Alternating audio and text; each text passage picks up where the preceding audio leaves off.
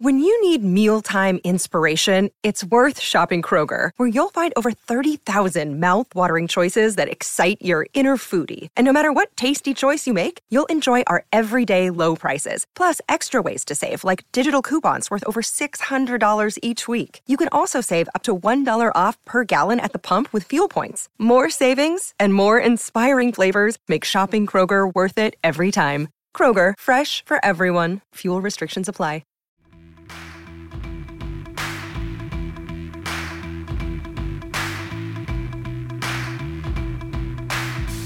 What's good, everyone? Welcome to KGW's 3-on-3 Blazers. My name is Orlando, joined as always by Jared Cowley and Nate Hansen. Max Barr usually on the ones and twos. He's got vacation time, some much-deserved vacation, but he'll be back and better than ever to start 2021. So that means the return of Rip It as well. Guys, it's time to put a bow on 2020, and we're going to do that. We have so much to dive into.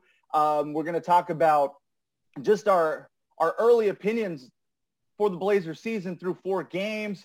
You know, we saw them look really, really good against the Lakers, and then we saw them look not so good against the Clippers. So we're going to dive into that. And, of course, probably one of the more polarizing topics this early season, which is Carmelo Anthony, Gary Trent Jr., and just that rotation off the bench. So, guys, I want to ask you just first and foremost, how's everybody doing? It's good to see your guys' faces doing this thing socially distant on Zoom. Jared, how's it going, man? Pretty good. It's interesting how this podcast may have played out if we'd recorded after the Lakers game versus recording after that debacle last night. But it is what it is. I mean, you're 4 games into the season. It's kind of like this across the NBA. You've got, and the Nuggets are 1-3. Everyone's kind of figuring themselves out. So, you know, it's going to be fun. But yeah, that was a bit of a come down last night, that Clippers game after the Lakers win. Do you agree, Nate? Dude, I'm not going to lie. I was worried for Jared after the opener against Utah because Jared, you know, in the preseason picked the Blazers to be the second best team in the West. And the way they performed in that opener, I was like, oh, man, Jared may be going after the cherry pie early before Christmas this year. And then we've kind of seen full circle Blazers already within the first 4 games. It's hard to believe it's only been a week. Well, guys, we're going to get to that in just a moment, but we have a big time guest. Like, I'm really excited about this. I was up all night just thinking about, you know, how this conversation would go and really just excited to talk to this person. This is as big as it gets for the 3-on-3 Blazers podcast. But without further ado, U.S. Senator, Oregon Senator, Mr. Ron Wyden. Ron is not only a big-time Blazers fan, but he's also got some history with basketball and a love for the game. So we have to set this table there, Senator, and talk about just your love for basketball and where it all started. Orlando, it's great to be with you. And you guys are mentioning you're putting a bow tie on the year. The fact is the Senate is still going. I mean, we're going to be going into the weekend. We've still got another bill to complete. We're actually bringing in a new Senate session almost as soon as the past one ends. So it's great to have a chance to talk some ball. I grew up and all I wanted to do was to play in the NBA. I finally got a college scholarship at 6'4", and as I say in my talks, the NBA really wasn't going to happen because at 6'4", I was too small, and I made up for it by being really slow.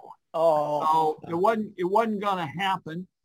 But, you know, I still think sports is such a wonderful connection. I know you guys want to talk about, you know, Enes Kanter some, but just think about this as we kind of start this discussion.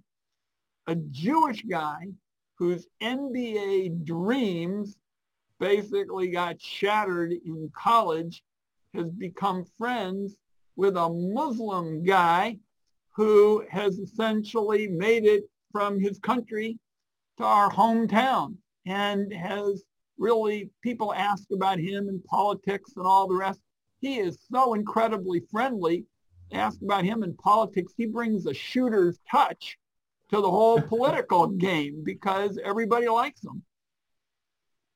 And I'm going to ask you about Mr. Enes Kanter here in just a minute.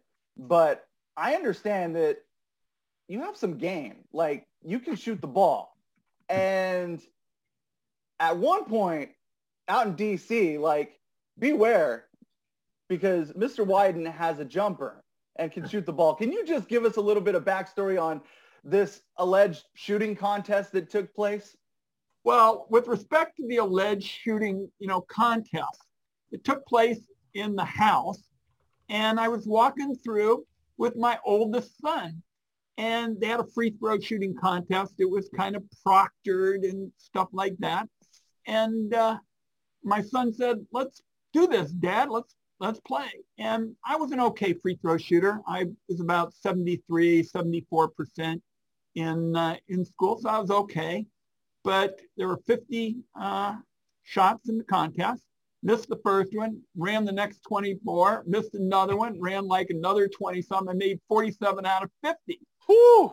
So I will tell you, I live in fear that there'll be some charitable event and everybody say, "Ron, shoot some free throws," and I'll make like 26 out of 50, and then everybody will call the big event a fraud. But it was certainly a kick in the pants. And the first thing Andrew Cuomo said to me when he got nominated for a federal position some years ago, he said, "You really make those free throws? That's what I want to know about." Well, Senator, if you're worried about looking bad at your next event, just invite any of us, because you'll look 1,000 times better having us shoot next to you. All right. Anything for charity. Yeah, I'm glad we can shine some light on that now. But so did you ever get a chance to play with anyone out in DC? I mean, like, we always see videos that pop up with Barack Obama, and he's got a long range shot, but do you remember anybody else having game out there? Did you play? Oh, Bill Bradley, of course, the New York Knick, who's in the Hall of Fame.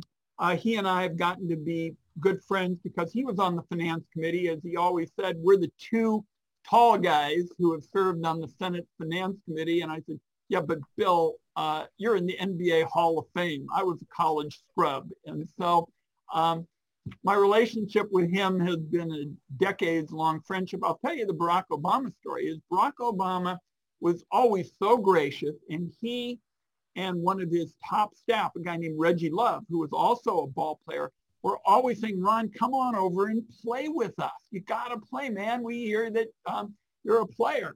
And I was always saving it for that one day when Oregon had something hugely important, some incredible community project. And then I was going to go over to play with Obama, and he was going to shame me, and it was going to be something that he'd have bragging rights forever. And then the clock just sort of ran down. So I can tell you he's the real thing now. Is you watch his jumper. We saw that jumper when he was on the campaign trail a couple of weeks ago.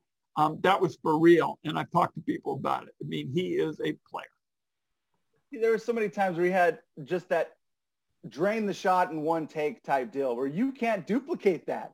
It either goes in or you drop a brick in front of everybody. He has got game, and he also, if you look back at his record, was an incredible passer and team player. He would have fit in really well with the Blazers.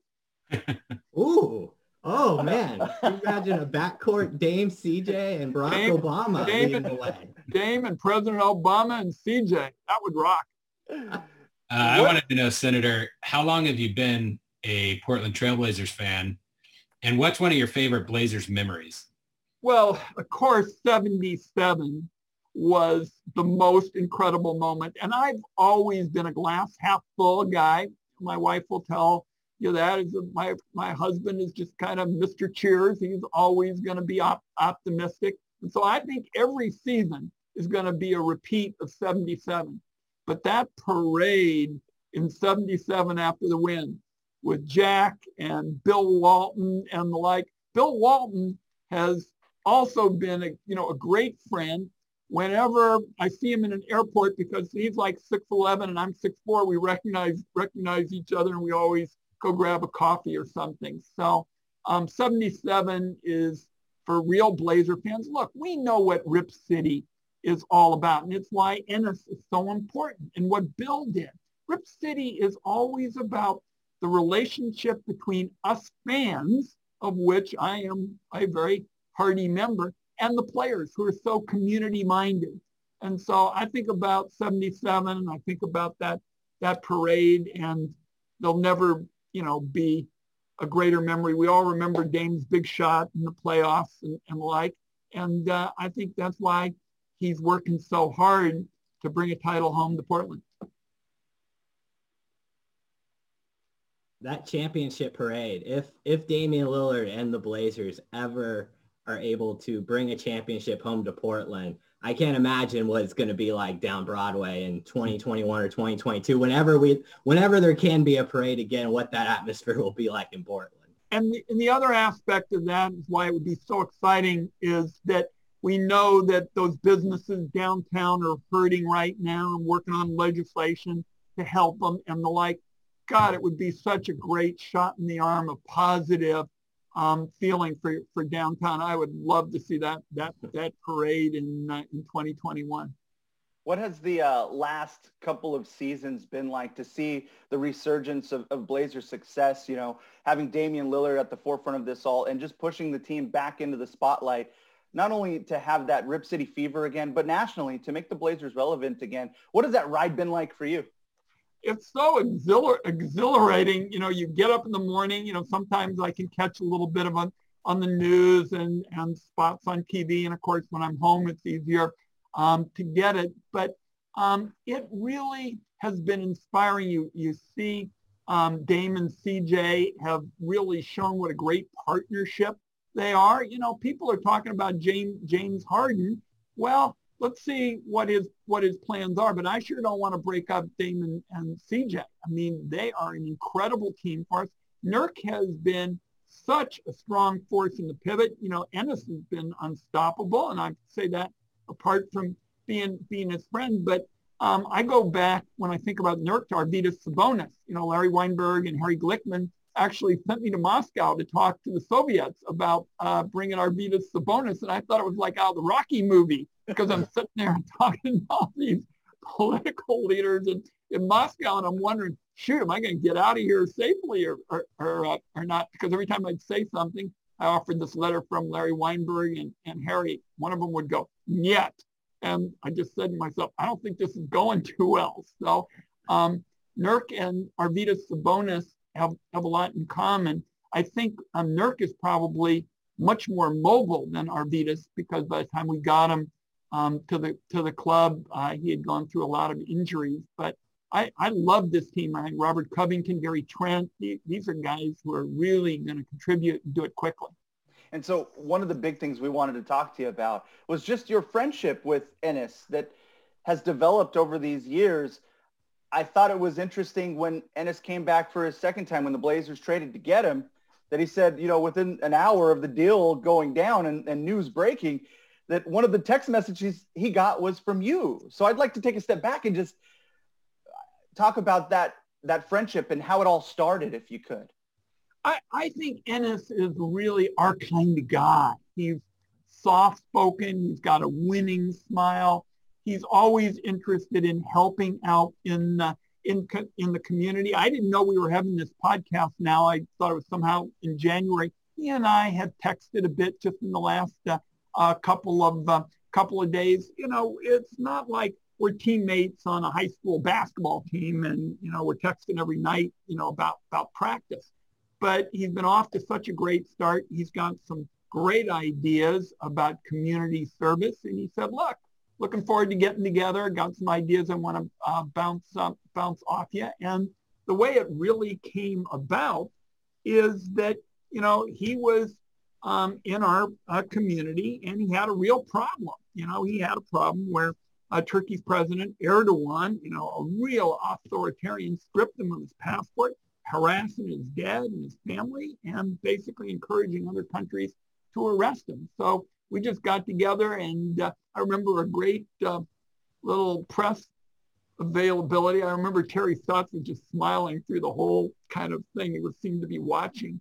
And I basically said, look, Erdogan may not be paying attention to this, but he ought to know that he can't bully one of our own. And then I went on the floor of the Senate and Trudeau stepped up, the Canadian leader, to make it clear he wasn't going to let Ennis get hassled if we had a game in Canada. We were hoping for that in the playoffs. And it's just been a wonderful friendship. And I remember seeing the news that Ennis was back, and I just threw my fist out and I said, yes, we've got Ennis back. And he of course is off to a really strong start. I think one of you guys wrote something, can anybody stop Ennis Cantor?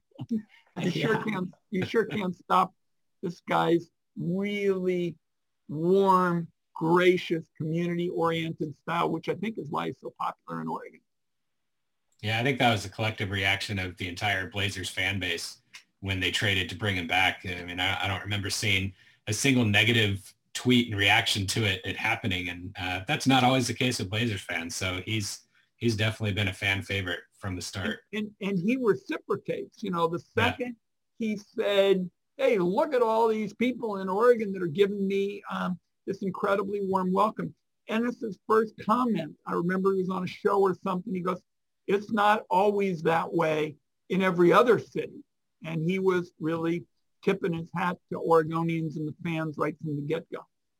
We saw him after he got traded back to Portland. He tweeted "Home Sweet Home" or "Returning Home," something along those lines. And that's one of the things that makes this Blazers franchise actually really special. Is it's not that way in a lot of cities where Blazers fans, they want to have this connection with the team. They want to have this community connection. They want their players to be good guys, good players on the court, but also good people off the court and be involved. And you don't get that in a lot of cities. So it's really cool to see Ennis come here and be a part of that. Ennis mentioned to me, Nate, that the second he got off the airplane, coming back and getting ready for training, he felt that warmth, that kind of Oregon community spirit, and said again that people should know that this is not the way it happens when you get traded typically. When you get traded typically, you're busy trying to figure out where you're going to get a roof over your head, and you're going to be by yourself. And he felt like right away he was part of the Oregon family.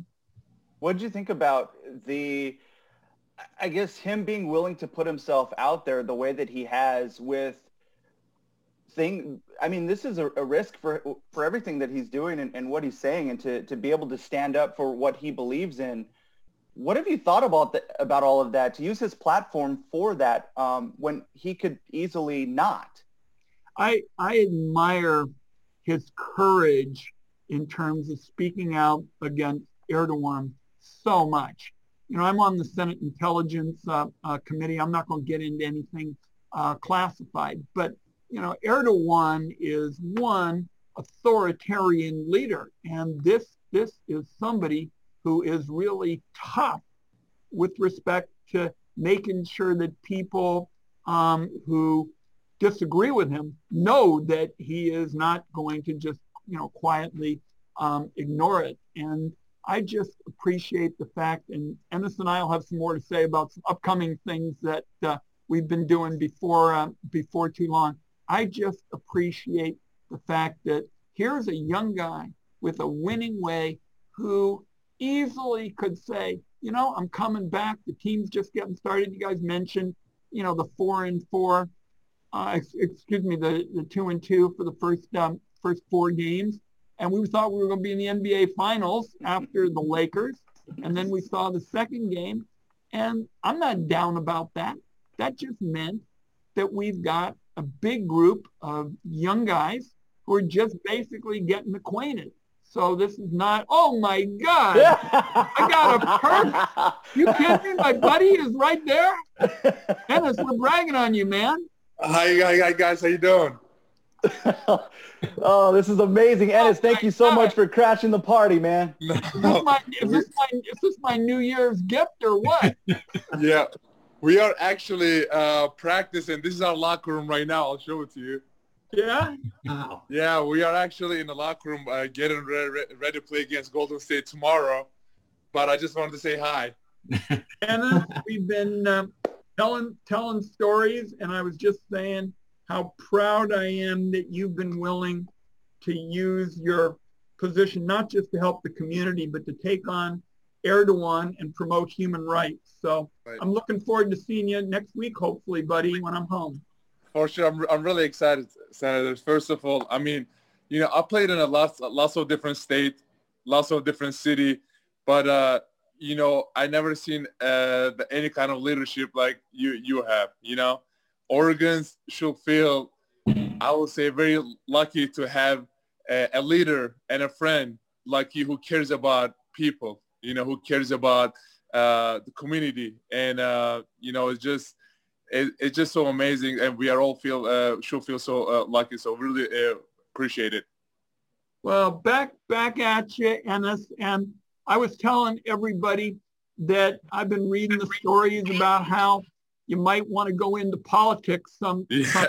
I'm going to head senior citizens for Ennis because you got such a warm way with people. I describe it that you got the shooter's touch for public service. And we'll talk about that next week too. For sure.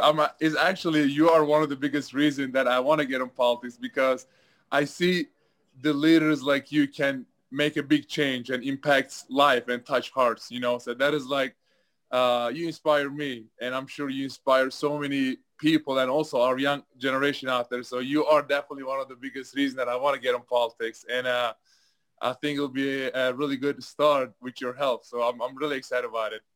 Well, we're going to have a lot to do in the days ahead, and the community is so glad you're home. When you said, I feel like I'm coming home, all of us went, yes. You were one of the first. You are actually the first person, like before anyone. Actually, you and Damian Lillard were the first person that texted me, and I was like, man, this feels special, So it was nice. Nice to see your name on my phone. It was exciting. So you guys playing tomorrow night? Yes, we are actually playing. We just beat Lakers, and now we're gonna play against the Golden State twice and coming back home.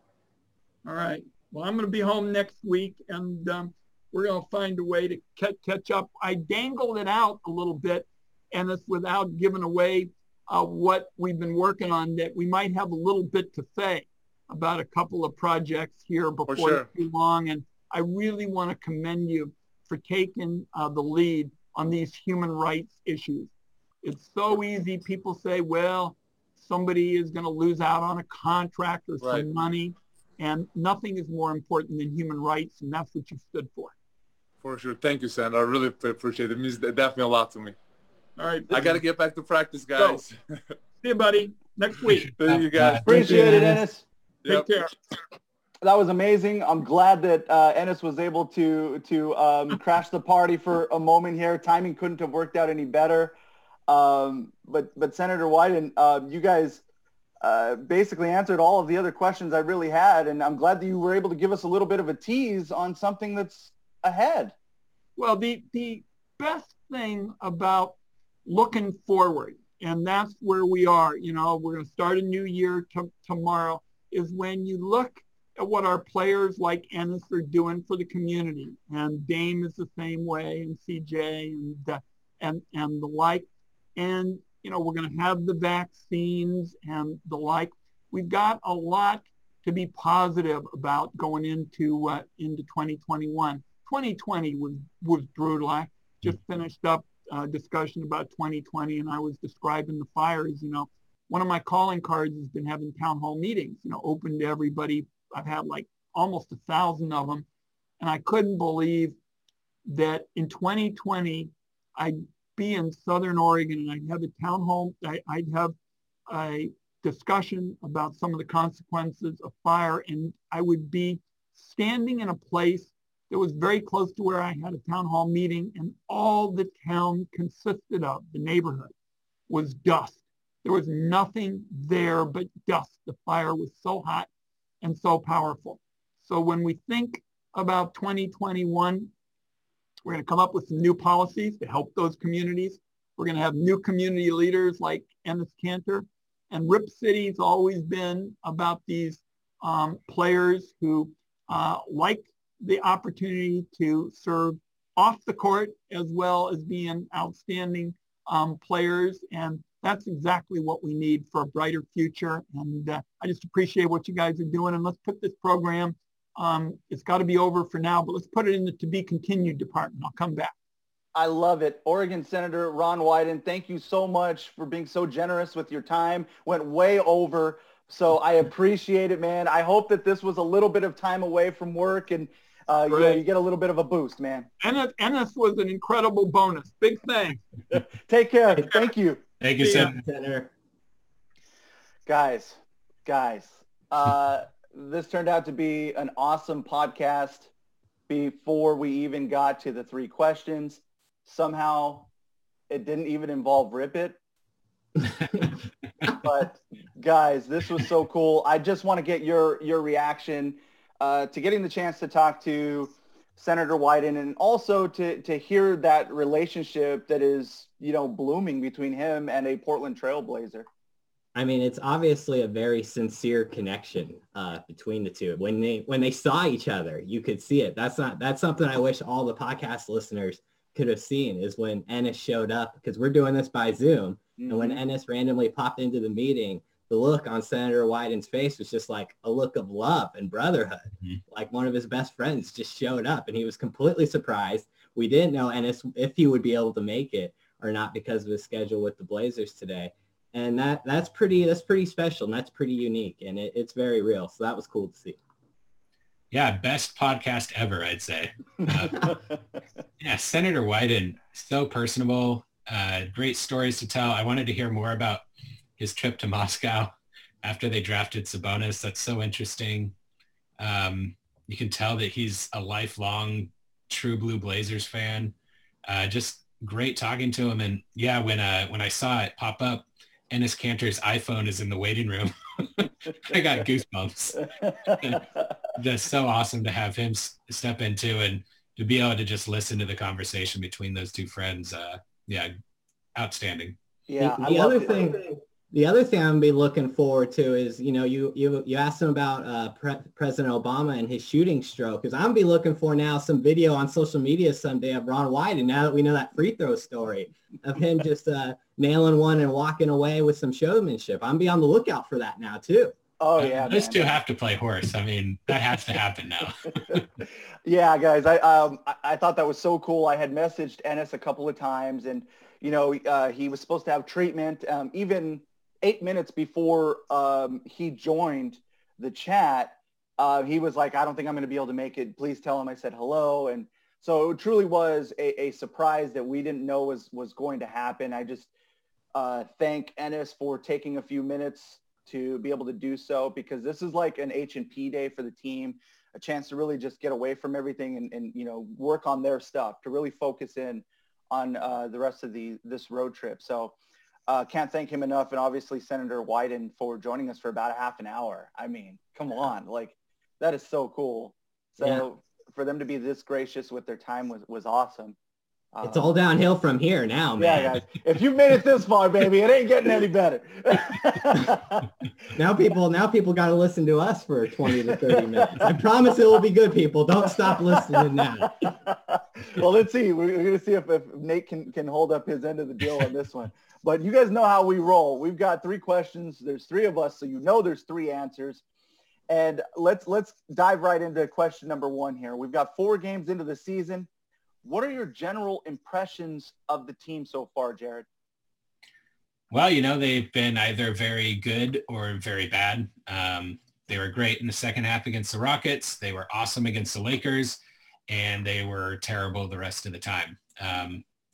But, it's kind of been that way in the NBA this season, just a very up and down start for a lot of teams, even good teams. I mean, you look at Denver, they're 1-3. So I'm not worried about the Blazers right now. It's 4 games. But objectively, if we're looking at it realistically, they've been bad. If you look at the stats, they're not pretty. They're 15th in offensive rating. We talked all about the defensive improvement, and we know that's going to take time for them to gel. But they're 29th in defensive rating. That's not good. 28th in net rating. They're not rebounding the ball well. I thought that we'd see better rebounding. They're 23rd in offensive rebounding, 15th in defensive rebounding. They're not forcing a lot of turnovers. We thought that might be something with Derek Jones Jr. and Robert Covington. in all the deflections. They're 25th in opponent turnover percentage. By most team stats, they've just been really bad. They are doing a couple things well. They're not fouling, which is not, common with this roster. Second fewest fouls per game in the NBA, and they're not turning the ball over. They're taking care of it. Second fewest turnovers per game. And one thing I like is they rank second in the number of three-pointers attempted per game, which is something I've been wanting to see from them for the past couple of seasons. They're, putting up about 40 three-pointers per game. Their percentage right now is middle of the pack, but they're a better shooting team than that. And when you look at it individually, you can really see three players. You can maybe pinpoint three players who are playing well. CJ McCollum's playing really well. Gary Trent Jr. is playing really well. And Enes Kanter has been playing really well on offense. Dame and Nurk have been either inconsistent or pretty consistently bad. Melo has been up and down. Derek Jones Jr. and Robert Covington are a revelation on defense. They're a lot of fun to watch, but they've been terrible on offense. Between the two, they're averaging about 12 points per game. They're shooting 31% from the field and 25% from three. In order for the defense that they're providing to really have value, they at least have to be passable on offense. So it's been a rough start to the season. Again, it's just 4 games. I'm not worried about it at this point, but objectively, they've been pretty bad to start. Yeah, this is just going to be a work in progress, I think, Yeah. is what this is showing us in 4 games. And I think we all knew that going into the season, that the start of the year potentially could be a little bumpy with some new pieces. And for a lot of NBA teams, as Jared pointed out, we saw the Heat lose by 40 to the Bucks and then beat them the next night, so this isn't just a Blazers specific problem, but it does seem like we've seen a lot of different versions of this Blazers team through 4 games. And so that tells me this team doesn't know what they are yet, and they're still trying to figure it out. And so it's hard to take any conclusive judgment and project that forward with this team as to where they are. To me, Jared's right. They haven't played well for the most part. He nailed it on the 3 players who that you can make an argument have played well. The rest have not. And this is going to be one of what they just went through these past 4 games is going to be one of the toughest stretches of the schedule that they have all year. Yeah. Like the Rockets probably aren't going to be that great, especially with the roster they threw out there against the Blazers. But, the Jazz, Clippers, Lakers, those are all going to be playoff teams. I feel very confident saying that. And they all may be top 4 or 5 playoff teams in terms of seeding in the Western Conference.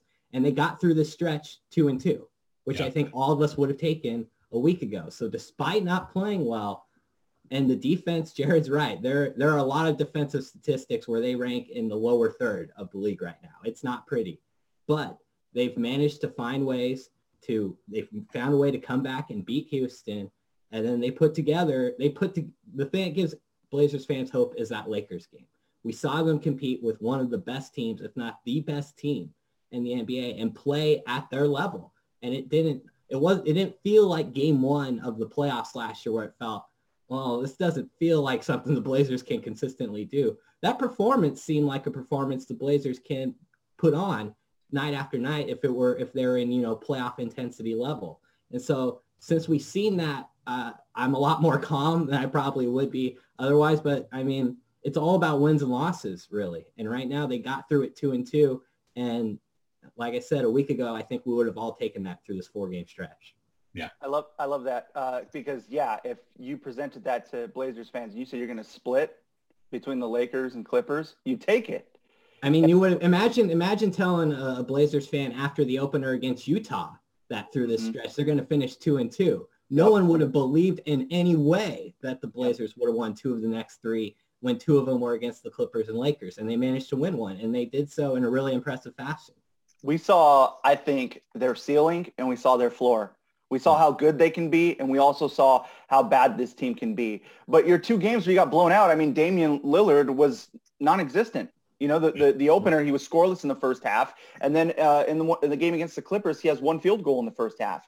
Like, as good as this team is and the improvements that this team has made, if Damian Lillard doesn't have a good night, it doesn't matter because that is your guy. That is your superstar. So he has to be better, as Jared pointed out, and this team overall does. And I would just say to Rip City right now, chill out. Like they're 2-2 right now. Like let's not panic. There's a lot going on. They've made a lot of changes to that defense. So you can't expect everything to click 4 games into the season. But I think that you should, don't lose it, but know that this team can be really good.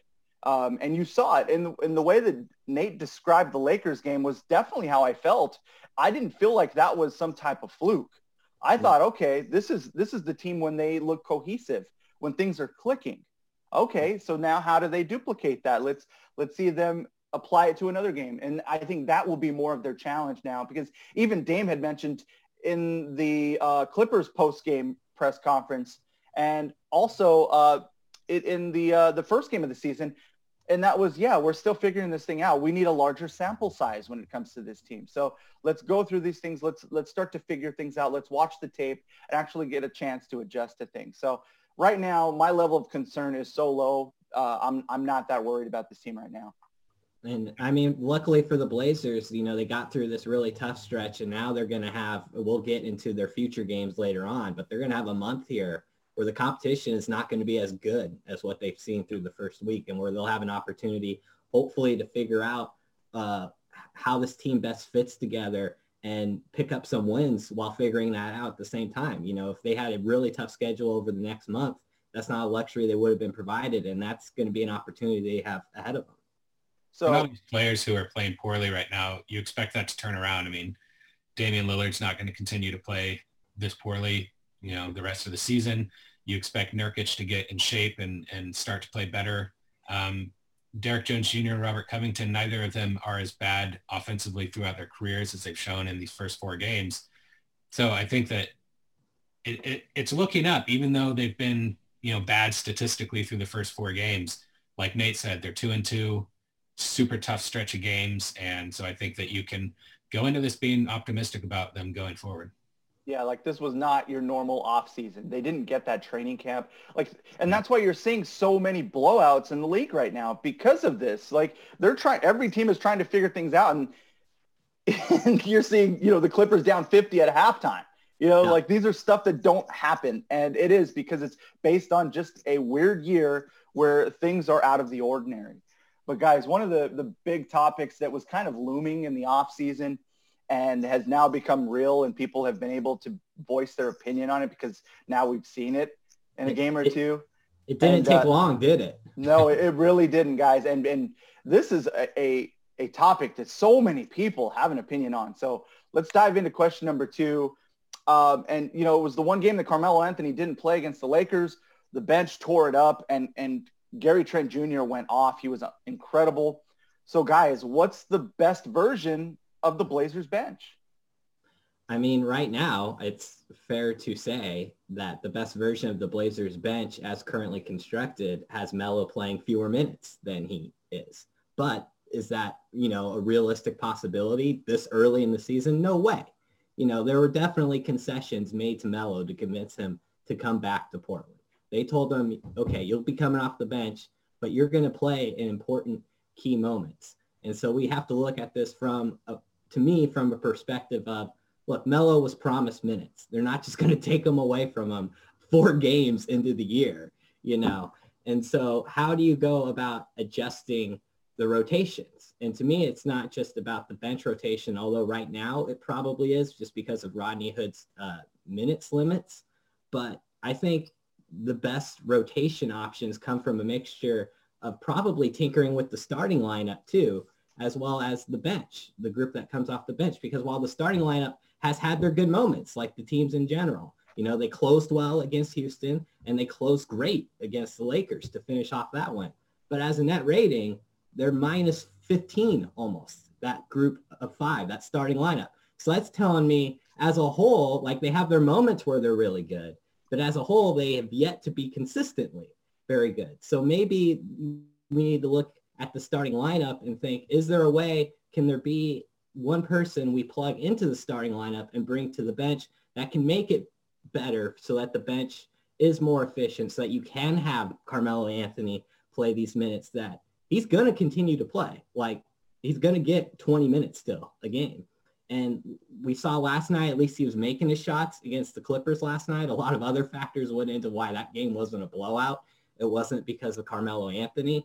But those first two games, he played a real role into them losing the first game against Utah and then getting so far behind in the Houston game. So is there a rotation that Terry Stotts can tinker with to try to figure out a way to kind of massage this? Because that's what he's going to have to do. Is you can't play Gary Trent 5 minutes and 55 seconds like he did against Houston, but you also can't not play Carmelo Anthony because that's not an option. And so there's got to be some massaging and some tinkering with this lineup. And so far, they haven't played any other lineup more than 10 minutes together yet this season through 4 games. So we really don't know, other than the starting 5, what other lineups may or may not work together outside of that bench lineup that we know it has been no good of Melo, Cantor, Hood, Gary Trent Jr., and Dame. That first mostly full bench unit that comes in, they've been awful. They've been negative 37 net rating. We know that one's not effective, but there are a lot of other possibilities out there that, again, it's going to take time. And that's what the beginning of the season typically is about. Usually October, November, we've seen Terry Stotts do this. He's trying to figure out the best rotations. It just seems there needs to be a little more urgency now because we're heading into the new year and games are every other day, if not back-to-backs. See, I don't think there's a problem, honestly. I think that this is overreaction to a couple of games at the start of the season. The bench isn't going to be very good defensively. We know that. You've got 3 bad defenders playing minutes off the bench in Enes Kanter, Carmelo Anthony, and Anthony Simons. None of them are good defensive players. The whole thing with this bench unit is that you expect them to be able to have the firepower to outscore the other team's bench unit. And they should be able to do that with the players they're putting out there. I think the best iteration of the bench is Trent Jr., Melo, and Cantor getting the bulk of the minutes, all of them playing at least 20 minutes per game. And Hood's also going to see his minutes. He's getting about 15 right now. He'll see that start to inch up as he gets more acclimated to coming back from his injury. But that's it. I think it should be a 9-man rotation, and I think those 4 should get 20 minutes a game, and it's doable. I mean, if you map out the minutes, that they can do that. What should never happen again, and I think the reason this is a story, is Gary Trent Jr. should never play 5 minutes in a game again.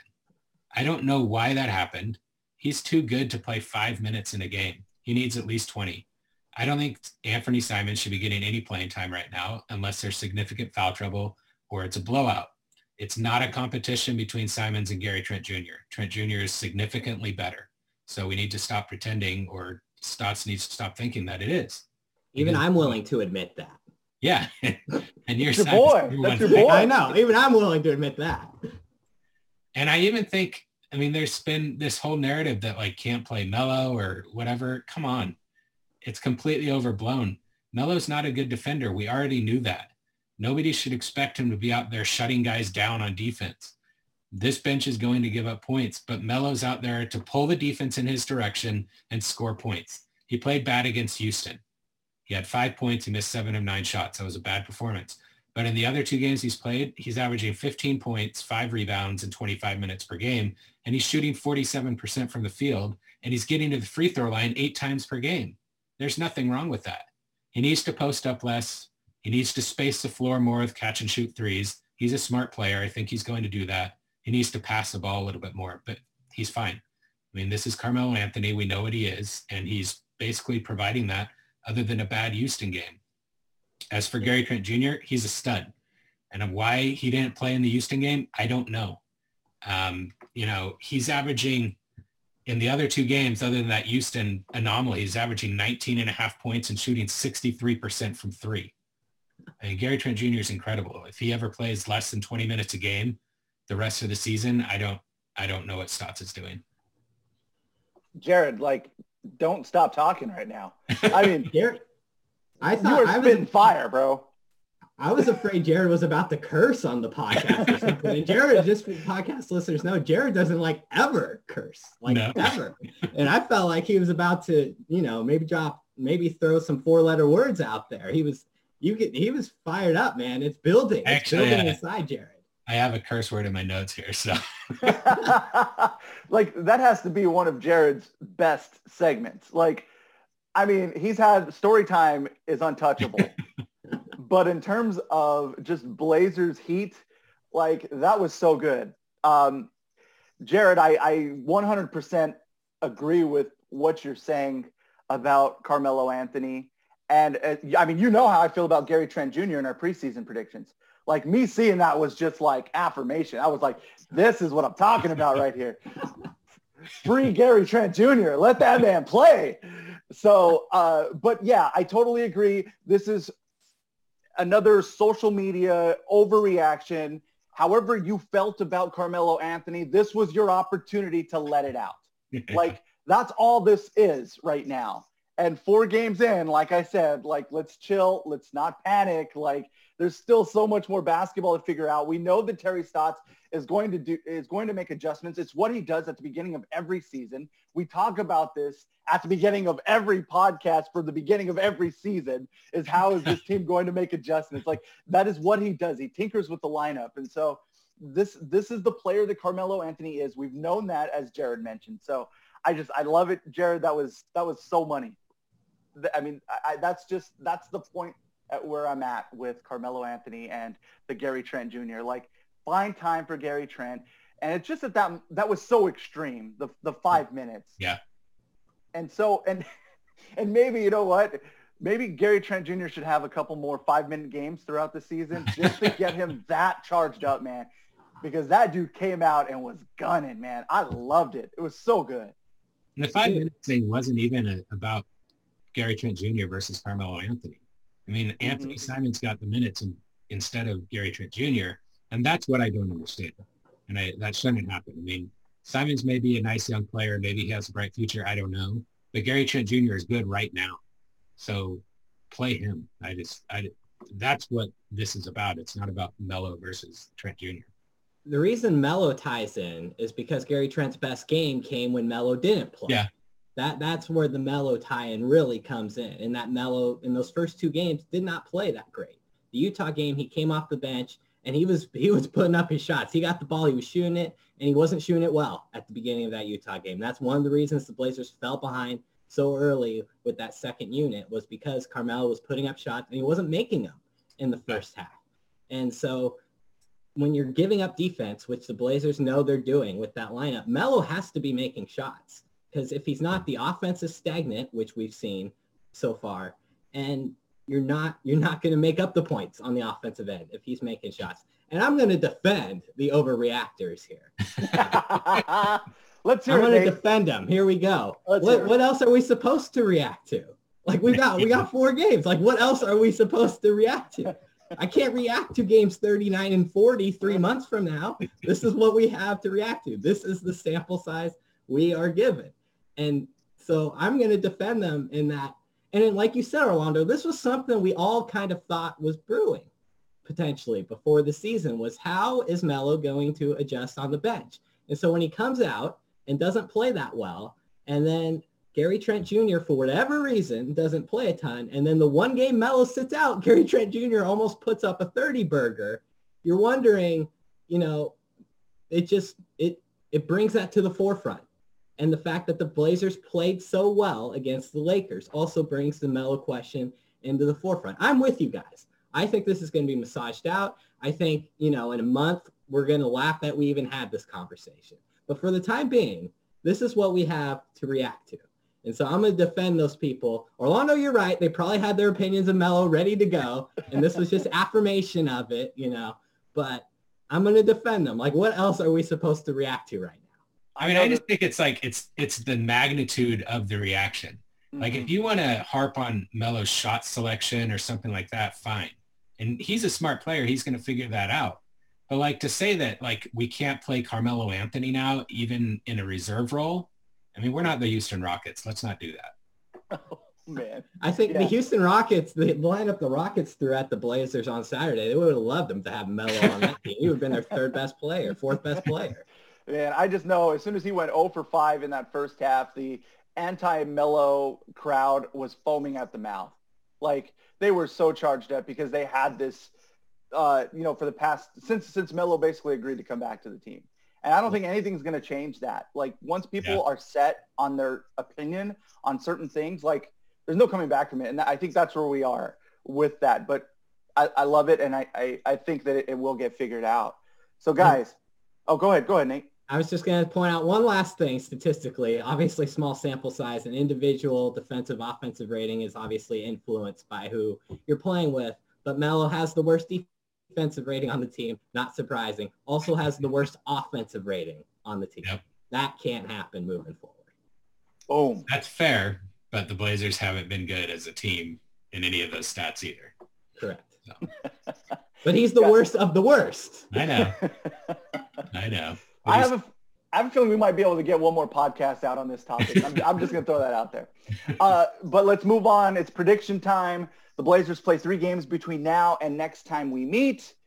They play Friday, where we got a sneak peek at the locker room that Enes Kanter's hanging out at the Warriors, and then Sunday again at the Warriors, and then Tuesday at home against the Bulls. So which games do the Blazers win, and which games do the Blazers lose? Dude, we didn't even get to do this in the season preview podcast. Got so caught up with everything. I forgot we even do this. Yeah, man. Feels good to jump back into this. Cool. I did it on my own, and I was a perfect 4-0. I'm sure you were.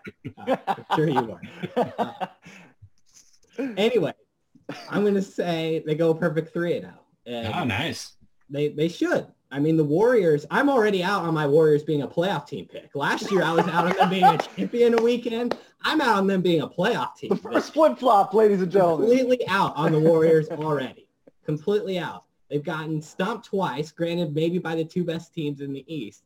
And then they squeak by, the Bulls and the Pistons? I'm out on the Warriors. Completely out on that team. So the Blazers should beat them twice. I get that these little 2-game series so far that we've seen through the first week of the season have mostly been splits between teams. But the Blazers are a better team. The Warriors are no good, and they should beat the Warriors twice. And the Bulls may be the worst team in the NBA right now. They should also go in, beat them, and start piling up these wins that we talked about here. Get on a little roll. Yeah, I mean, the Warriors are bad. There are 2 teams in the NBA with a worse net rating than the Blazers. The Warriors have the worst net rating in the NBA. That's mostly because of those 2 big blowouts to start the season against the Nets and the Bucks by a combined 65 points. That's a rough way to start your season. And like Nate said, they then eked out a 1-point win against the Bulls and beat the Pistons by 10. But Steve Kerr said Monday that he is hopeful Draymond Green will make his regular season debut Friday against the Blazers. And Draymond Green, he's not the Draymond Green that he was, but he's going to help this Warriors team a lot on both ends of the court. So I'm going to believe Steve Kerr that he'll be back this weekend. And so I'm going to give the Blazers a split because of that. I think they'll win Friday, and then Sunday I'm going to give the Warriors the win against the Blazers. I still believe in Steph Curry, and you put Draymond Green back in there. I think the Warriors are better than what they've shown so far. The Bulls are not. They are 1-3, bad offense, mediocre defense. They're pretty much the same team as last season, except for they have a kind of interesting rookie now in Patrick Williams. The Blazers swept the Bulls in both games last season, so give them another win. So it's a 2-1 week for the Portland Trail Blazers. And Nate has been shaking his head the entire time I've been talking. I'm glad you pointed that out, because that's all I'm staring at. I don't think I've ever seen anyone shake their head more than that. I had to mute myself to make sure I didn't break whatever you were going to say. Jared, you're the person who picked the Blazers to be the 2 seed in the West. You said they were going to get up to a 15-3 start. And you're saying they're going to lose to the Warriors, who may have Draymond Green, who we haven't seen really be effective in a while? You have to adjust to what you've seen at the start of the season. Right now, the Blazers are not an elite team. But neither are the Warriors. What have you seen from the Warriors? But I want to see what the Warriors are with Draymond Green, because the other thing, and I mean, I know that they played the Bulls and the Pistons, and both of those teams are bad, but Steph Curry was horrible in the first 2 games, and he's been really good in the last 2 games. And I don't think it's just about opponent. I think that he's back. And any team with Steph Curry, I'm still going to believe that they can be a playoff team. Steph Curry is incredible. So yeah, I'm gonna give the Warriors 1. Rip City deserves to freak out if they lose either of those games to the Warriors. That Warriors team is not good. You almost swayed me on my prediction there, Nate. But What you're doing this? No. I'm dipping my foot slowly into the water. I'm not diving into that 3-0 water right there. I need things to heat up a little bit before I can comfortably get in the water. Is it because Kent Bazemore and Bazemore Island's over there with the Warriors? He's not even playing. Not why. I'm so scarred by Kent Bazemore. He's racking up DNPs. He should be racking up DNPs. Man, Steph Curry is just way too comfortable when he plays the Blazers. Yeah. Like, there is always one game where he is going off. And he is a player that makes everyone around him, even when his team is bad. So I just don't feel comfortable enough in the Blazers and picking a sweep in a week, even though this is super favorable. But yeah, they're beating the Bulls and they're splitting. They're splitting with the Warriors. 2-1. Hey, I'll give you this. I wouldn't be surprised if the Blazers beat the Warriors twice. I haven't seen enough from this Blazers team to trust that they're going to do that enough to pick it that way. Yes. As Nate would say, show me. I got to see it. Here's one thing about the Warriors that I didn't see before the season that has become more evident to me. I think that they are going to be a really bad defensive team all season long. I mean, even if you get Draymond Green back, that means they still just have like one good defensive player in their starting rotation because Curry's a bad defender. Wiggins is a terrible defender. Oubre's not a good defender. And Wiseman, who I like and is a fun rookie, he's lost out there on the court, even though he's got a great just natural talent. He just doesn't know what he's doing out there, so he's not a good defender. So, yeah, I'm still going to stick with that 1-1. Man, you say show me. I say show me to Golden State and Chicago. Like, again, yes, you're right. The Blazers went and beat the Lakers, at least, with AD and with LeBron. What have Golden State and Chicago done so far this season? So that's kind of I tell you what, if they go 2-1, like, unless the 2 wins are blowouts and the loss is close, like, I'm probably going to feel about the same that I do right now about them if they go 2-1 next week. Like, the expectation should be for this team that they win all 3 of these games. And you want to hear their schedule for the rest of January where they should be piling up all these wins? Yeah. So after those 3, they play Minnesota at home, who is the other team with the worst net rating than the Blazers so far this year. They played the Kings on the road. Kings off to a good start, but, early on. The Raptors, who are off to a terrible start. The Kings again on the road. The Pacers, good start, but definitely a team the Blazers can beat. Same with the Hawks. Then they get the Spurs, the Grizzlies twice, perhaps without Ja Morant, the Knicks, the Thunder, the Rockets, and the Bulls. That's who they play in January. Like, they should clean up in January. Absolutely clean up. Here's the thing. If they lose one of these games to the Warriors because they're still figuring things out, and then they run through that schedule because they could, 15-3, baby. Oh, man. Oh, we'll see. We'll see, my friend. Yeah. I'm one thing I'm happy about is that I'm at least going to take the lead from you guys here early on when the Blazers win these next 3 games. Please keep that energy next week, Nate. When we're talking and they're 2-1, I want to hear all about it. Yeah, you're going to be hearing all about how badly they played, not how good Golden State was because Draymond Green was back. Oh, guys, it's so good to close out 2020 with a bang. This was such an awesome podcast today. Dude, we started off so well, and then it ended with me complaining about the Golden State Warriors, or ranting about the Warriors for 5 minutes. So we really went off a cliff here at the end. Yeah. I mean, it wasn't going to get any better than that. We all knew that. This is why we need Max. We need him to save us with Rip It here. Yeah.